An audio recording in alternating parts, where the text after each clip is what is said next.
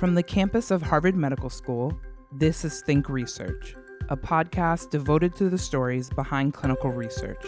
I'm Abby. And I'm Brendan, and we're your hosts. Think Research is brought to you by Harvard Catalyst, Harvard University's Clinical and Translational Science Center. And by NCATS, the National Center for Advancing Translational Sciences.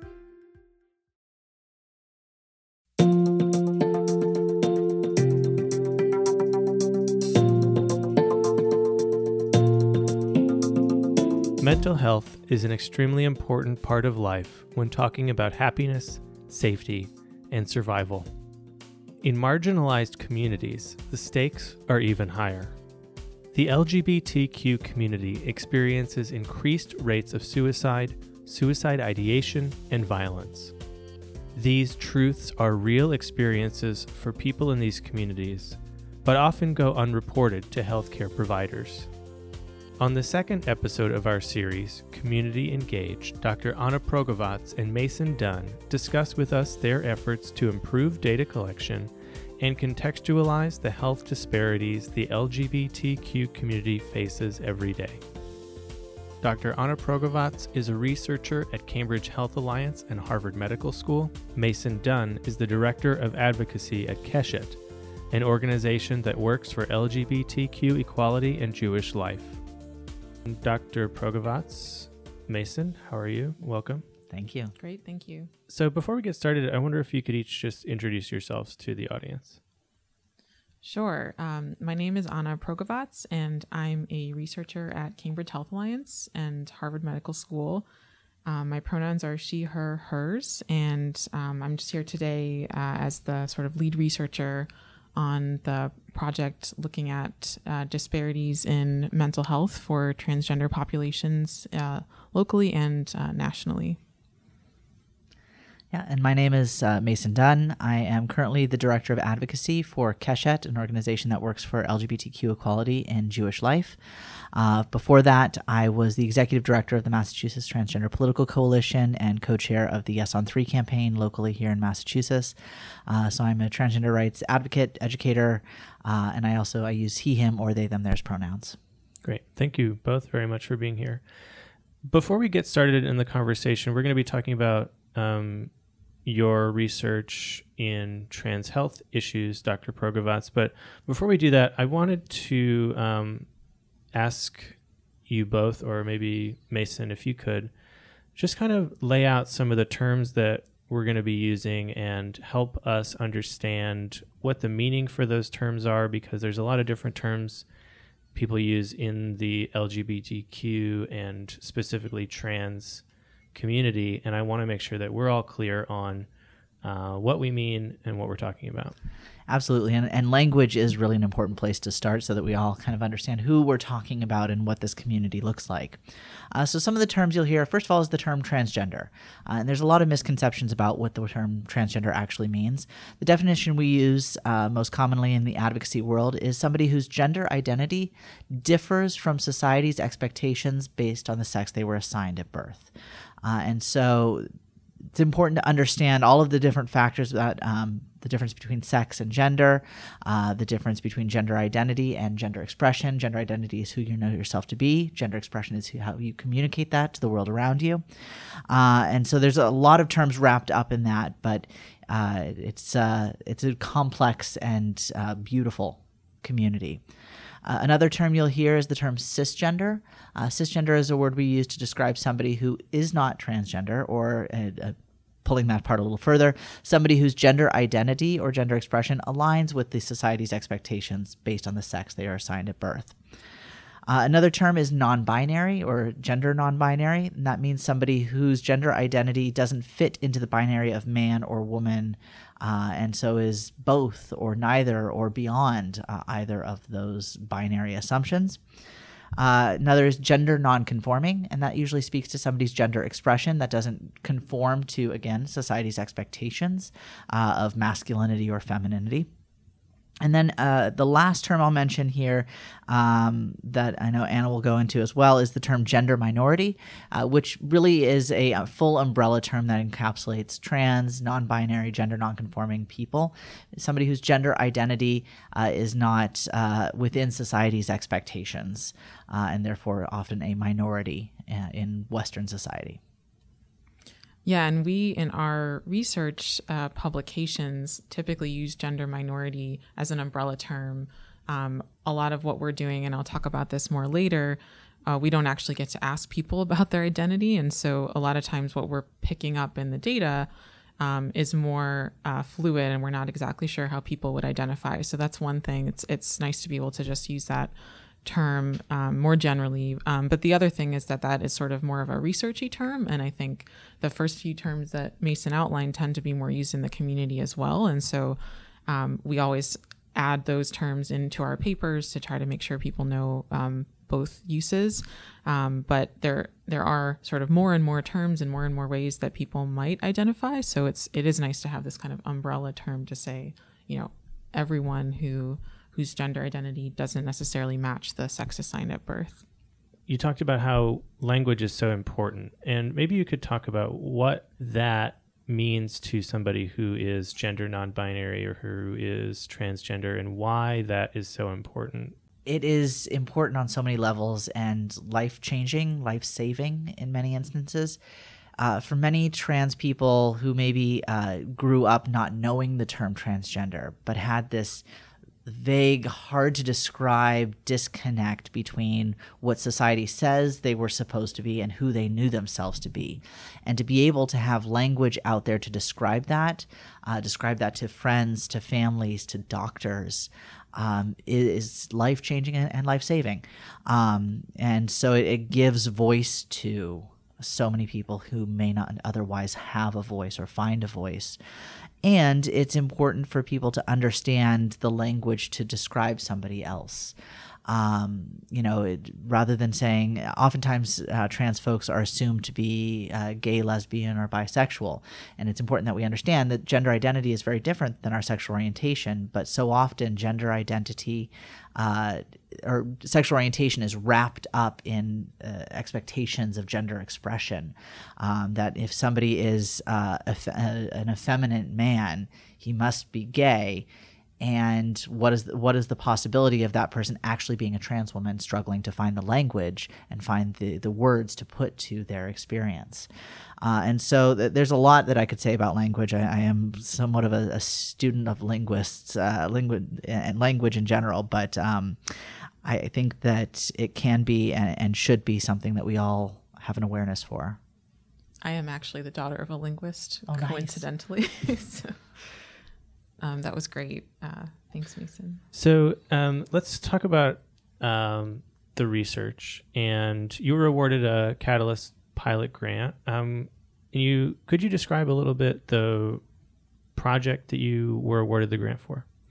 Yes, of course. So this project came through Harvard Catalyst and was specifically asking for community engagement, which is actually how we ended up meeting Mason. So our pitch was that we wanted to use sort of new approach to looking at data for mental health disparities and violence victimization using data sets where we actually already have data, so places like Medicare claims data and also the Cambridge Health Alliance electronic health record data. But these are data sets that don't have a place where people voluntarily report their gender identity, or in other words, it hadn't been collected. This is slowly changing, at least at CHA, so far, to my knowledge, not in Medicare. But our approach was to use a sort of method based on looking for specific diagnoses that tend to describe someone having distress from a mismatch between their gender identity and their sex assigned at birth. And also in the local data, we could also look through clinician notes. So we could look for keywords where somebody, for example, had indicated that somebody identified as transgender. And so we were going to use this sort of novel, not invented by us, but pretty new in the research community approach to try to get at more population level data, and then specifically look at suicide outcomes, so suicide attempt and suicidal ideation, and also whether someone had been a victim of violence and had actually come in to receive medical treatment for that.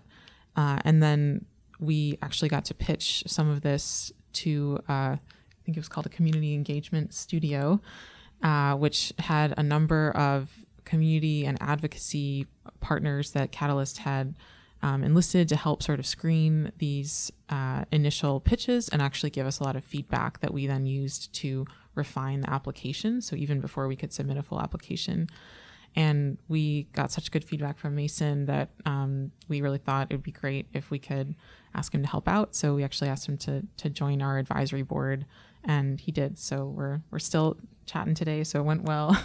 And he's been giving us such useful feedback throughout the project. And it's been also so great for us to understand what's kind of at the forefront of the advocacy and policy needs as we're shifting, our priorities, moving out of this project and into new ones, and trying to make sure that we understand how researchers and the data that we kind of collect and the types of analyses that we do can actually be informative for the sort of the most current issues in the community. Could you tell us a little bit more about how the community studio process worked, and maybe walk us through what that looked like a little bit?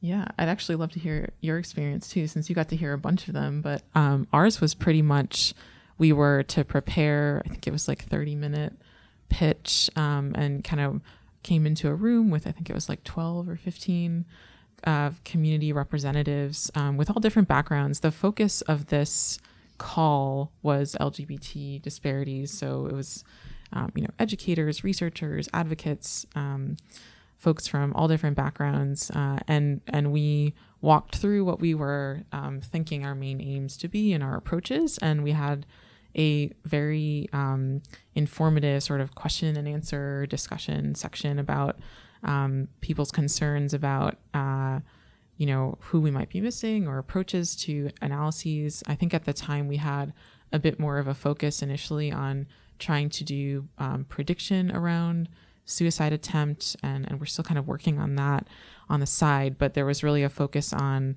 prioritizing community engagement, being careful about the kind of ethics of any prediction models. That there was lots of feedback from the community about, and maybe you can speak more on this, just on wariness around just, using data in general without people in the room and understanding how their data might be used.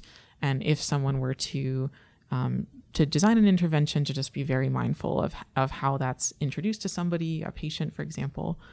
So I don't know if Mason, you want to jump in? Yeah. And so where anytime you bring a group of trans people together and have a room that is predominantly, if not all, trans folks, is a really amazing experience as a trans person, but also as somebody who does this work professionally. Every time it just astounds me. And so a lot of the conversation was, first of all, just looking around the room and realizing that we were, all trans and non-binary or gender non-conforming members of this community. And then to be asked about our opinion about something so personal for many of us, and that's what kept coming to the top, was just the personal stories and the personal touches on the research, where there would be some kind of assertion around health, and somebody around the table would say, "Oh yeah, I've experienced that," or more than one person saying, "Oh yeah, that's the status quo, that's normal," or things like that, where it really was affirming of the research to have so many people saying, this is true, this is what happens, this is what I've experienced. And so I think that was kind of an important connection between lived experience and research data coming together. I will just also clarify, I think I was responding to the initial community engagement studio. Sorry. And Mason's talking about the community forum / studio. Okay. Yeah. So Sorry. no, that was great. I was just I wasn't sure if I might have responded in the wrong way, but there were two things. So before we got the grant, Got it. Okay. Mason was one of the sort of panelists that we presented to.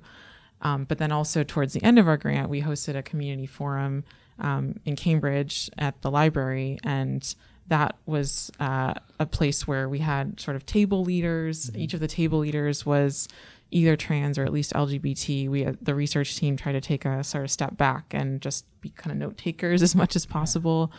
We had Amelia Dunham facilitating. She was wonderful, and Mason was a table leader too. And that was where sort of the format was that we probably wrote too many things on paper, but basically we shared summary data points. So basically, in the local data, we found people we identified in the health records as gender minorities had 6 times higher rates of suicide attempt, and that was 6% versus 1% of the population. And then when you look at actually anyone having thought about suicide and having that actually documented in the health record over this is a 10-year time period. So 2008 to 2017, it was about 18% of the people in the gender minority cohort that had a documented ideation, which again means they had to come in and somebody had to write that down and document it that way in the notes. And that was compared to about 2% of people in the rest of CHA. So that's a pretty huge difference. And we also saw that rates of exposure to violence were about 3 times higher in the gender minority cohort, which again, there may be lots of reasons that that's underreported. The really, I think, also interesting thing when we looked at the intersection of suicidality and violence, we found that for everyone, but especially for the cohort here that we identified as gender minority in the data, basically if you are somebody who has had or has a victimization, so if you've been a victim of violence and we see it in the data, you're much more likely to have attempted suicide or thought about suicide. So the numbers kind of go up a lot. So for the gender minority group, for example, who has experienced violence victimization, it's like 23% now have actually suicidal ideation. And that's versus 18% or 6%? So that's versus like 18% overall. So it goes up a bit. And so we saw sort of similar numbers overall, lower in the Medicare claims, kind of the same general trends, but generally the rates of suicidality were about two times higher. And I don't have the numbers off the top of my head splitting out attempt and ideation in that cohort, but it's pretty stark differences. So every time we looked at them, they were significant, and even when we kind of adjust for mental health conditions, which is one way of trying to get at, is this just due to differences in depression and anxiety prevalence? Even when we adjust for those things, we're still seeing really big differences. So it's not sort of just due to those diagnoses, at least. And that's one way of trying to figure out, is it just that people with higher depression and anxiety are having more suicide attempts? Certainly that's true. But even when we look under the hood and kind of try to get a slightly more even distribution of those conditions in these two populations, we're still seeing really big differences, which suggests that there's even more of an issue going on in the gender minority group. And so we sort of would share what we were finding and then ask people to think on those numbers. And what we heard was a lot of things like these numbers still seem too low, that they're not as high as I see among people that I speak with. And then lots of really rich stories about why people may not report a suicidal ideation, why people might be reluctant to go into medical centers or medical systems at all when they're in distress. And that was really valuable. And sorry, I'll let you. No. Thank you for differentiating, because it was all wrapped up for me. So thank you. Well, so yeah, it sounds like we talked about the community studio, and that was sort of you had your idea and then you pitched it to the community studio. You got feedback about maybe this is what you should be looking at, this, you're on the right track, or adjust this here. And then you went, did the research, and then came back to get feedback on the study. With a different population. To get sort of like a check, like, is this accurate? Is this do these findings make sense to you?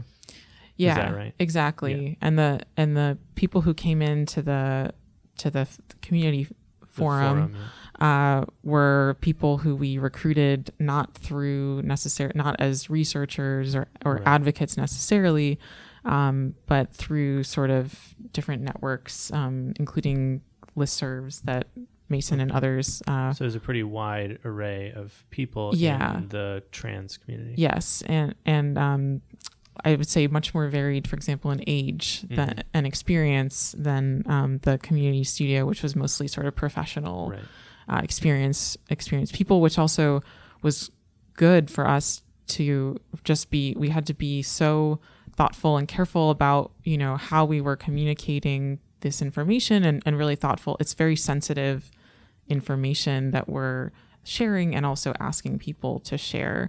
So it was definitely a different tone, I think, than the community engagement, the prior kind of researchy studio where everyone was used to talking about these things and used to sort of thinking of these things in research terms.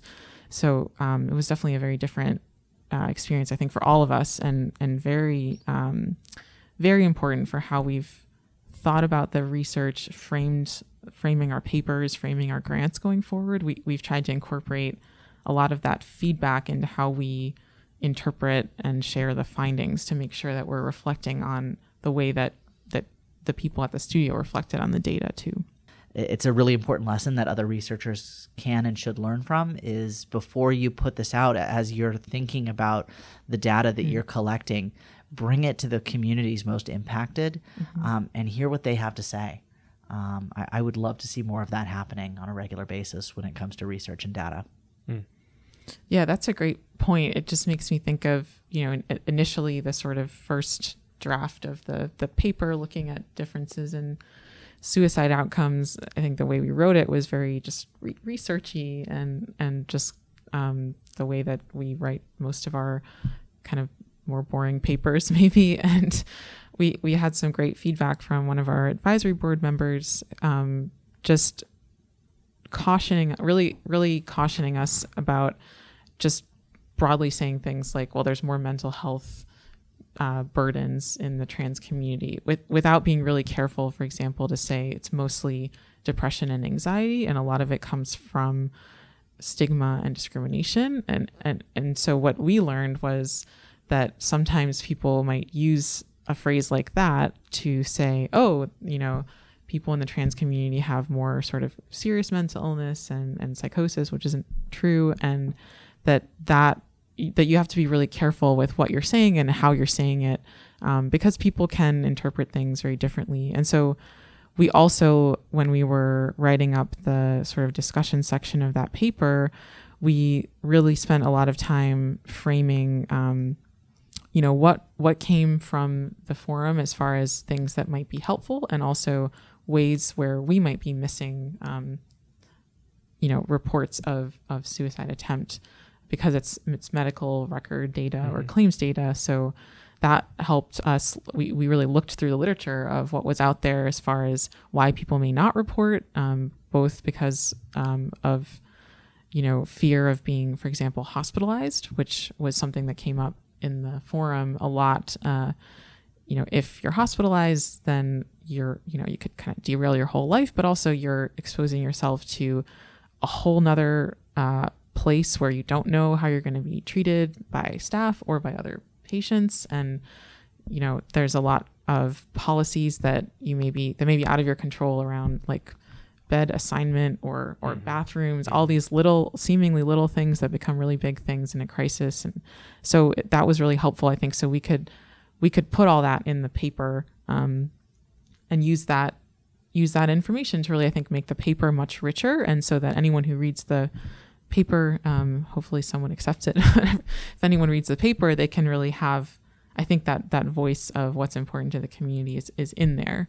So that was really, it was very helpful. We learned a lot, and it's been really informative. Yeah. both of you have talked about the importance of quantifying the problem, giving, concrete numbers to the amount of people that are experiencing disparities. How is this work and, the follow-up work you want to do, how does that accomplish this goal of improving care? Yeah, I think it starts, and maybe in all of our work, it sort of starts with showing that disparity. You kind of need to put something into numbers, I think, to get some groups really engaged.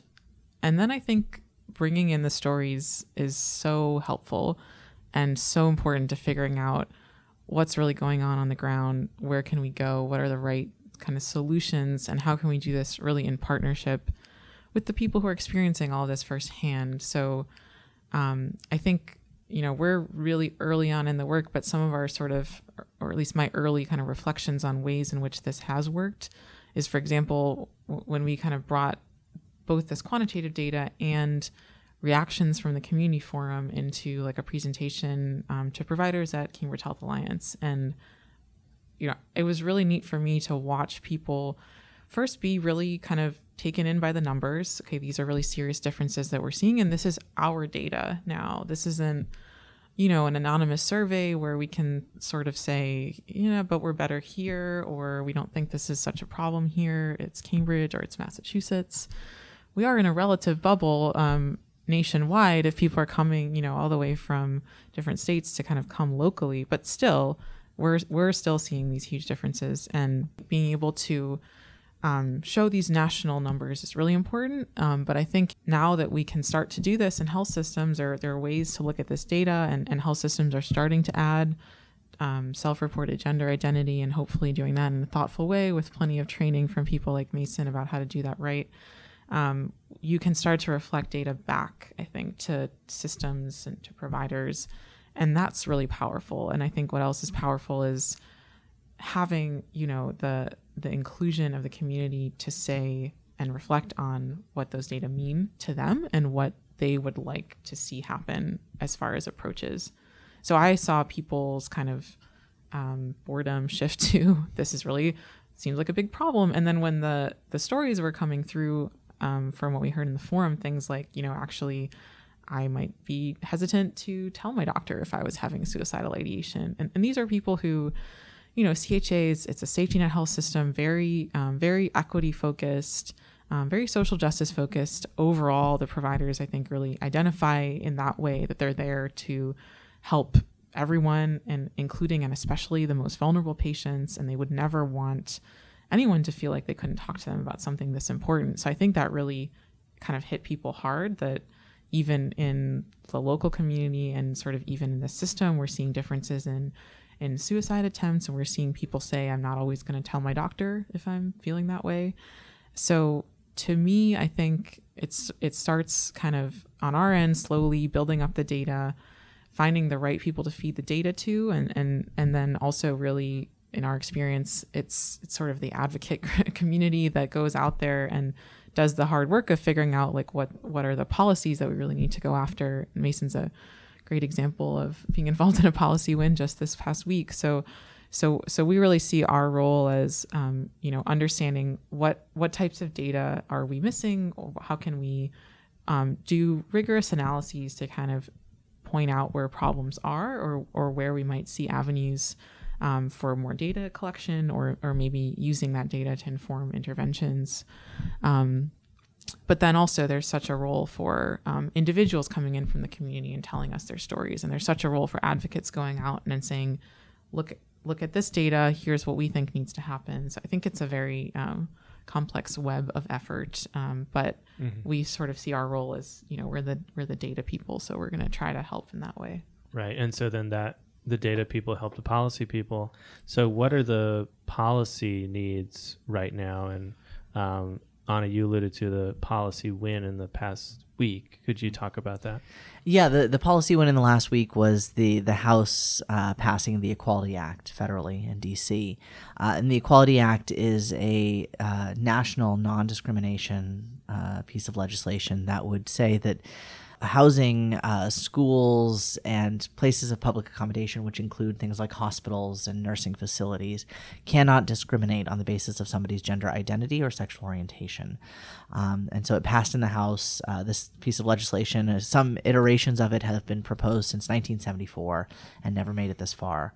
And so it's a really big moment. And that's at the federal level. At the state-based level, we have here in Massachusetts passed fully inclusive non-discrimination protections, now including gender identity, which we had to defend the gender identity public accommodations access piece on the ballot last November, which we thankfully won by 67%. Not that I have that number memorized off the top of my head. And Mason, wasn't that one of the first, is sort of the first like public referendums? I'm probably getting that language No, wrong. you're close. It's the first time a state has ever voted on transgender rights. Yeah. On the ballot. There have been local ordinances that have been voted on in Houston, Anchorage, Seattle, and a few other places. But this was the first time it was a state-based vote on transgender rights, which the very idea of voting on the human rights of an entire population by a state seems terrible, but at least Especially we won. The minority population. Exactly. Yeah. But there are a lot of other areas of policy work yet to be done that this information and this data can really help inform. One that we are working on in Massachusetts right now is winning non-binary gender markers on state IDs. And so when you have a state ID and it says gender and has an M or an F, if you are non-binary, M or F does not apply to who you know yourself to be. And so we're advocating for adding a non-binary gender marker or an X gender marker onto state IDs. And that is informed by, the non-binary folks who are in systems like healthcare systems, but it will also force healthcare systems to recognize non-binary genders in their own data. And right, therefore, because if you come in and say, here's my ID and it's got an X on it, I guess we got to create a new checkbox. Yep. And there's a whole lot of database people out there right now whose heads are exploding. It can be done. I've worked with one checkbox, guys. I've worked with databases to make them inclusive for non-binary folks. It can be done. And if the RMV can do it in their database, Oh yeah, that's you true. can too. We've all seen that sloth video from Zootopia. Yeah. Yep. So, but that kind of information is really important and will open up so many new avenues for data collection. If we can now go into state data and say, here are all the people with non-binary gender markers, we have a much better idea of who is non-binary in our state or who has these gender markers. And so gets back to the heart of the issue, which is we don't even know based on the data. Yeah, we haven't who's, known. Yeah. And 'cause it's not historically, collected. like you can't, even with these new policies, which will be great for understanding health disparities moving forward, you can't look backwards. No. Which is something we've been doing with at least the claims data and the EHR data in this kind of other method, which isn't perfect, but at least you can say, here's data from the last 10 years. Another paper that we're doing with the Medicare claims data, we've been able to look at mental health trends, utilization trends, in those claims. And so we're seeing some things like more medication use and less maybe outpatient use, less visits. So it's something that's sort of happening seemingly across all populations actually, but we can see differences for people with minority gender identities, and we can start to say like, look, here's what's happening. If this is happening, do we have providers who are ready to understand how psychotropic medications and hormones are interacting and be ready to really have that expertise. So things like that, I think there's still, there's definitely going to be, I think, a need for more training as we have these different gender markers. So anyone who's taking IDs, anyone who's taking, front desk staff who's checking somebody in now needs to really know what they're talking about when they see a sort of third or fourth or fifth option. And so those are also places where we hear like waiting rooms can be places where people often experience discrimination and sometimes, frankly, violence. I've heard like several personal stories now from people saying that when they were misgendered in a hospital or clinic waiting room, that somebody else who was in the waiting room, became distressed by their presentation versus how the name that they were called by, and actually punched them. So, and Mason probably has heard a lot more such stories, but it's those are things where I think that's probably part of the reason that health systems have been slow sometimes to go full force with changing something, in addition to sort of just somebody has to program this and now we have these clunky systems that need to change. But you do have to make sure that everyone who's interacting with this data is doing so in the right way. And I don't think it's necessarily hard, but it is a resource. You have to devote resources to it. You have to get the right people to train everyone. And I think it's definitely a step in the right direction that people still have to make kind of mindfully. So I don't know if you have thoughts about if you've trained health systems as they're shifting to, yeah, you probably have lots. I've done a lot of trainings of health systems, and yeah, there are so many areas where it feels as though people want to do the right thing. They just need the language. I'm going to bring this full circle here. They need the language to do so. They need the information, and they need to be comfortable in using that language appropriately, whether it's using they, them, theirs pronouns instead of he or she pronouns, whether it's making sure you use the right name, even if that's not the name that somebody has listed on their insurance card or their ID. Understanding that a common use name over a legal name is really important when calling out in a waiting room. Asking somebody how they describe their body in a medical exam, rather than just using terms that may close off that communication. All of those things are areas where health systems and centers just need to begin to ask those questions and find the resources to get the answers they need. Right. Well, thank you both so much. It was great to have this conversation with you. Thanks for having me. Thank you. Thanks, Mason, for coming. Yeah.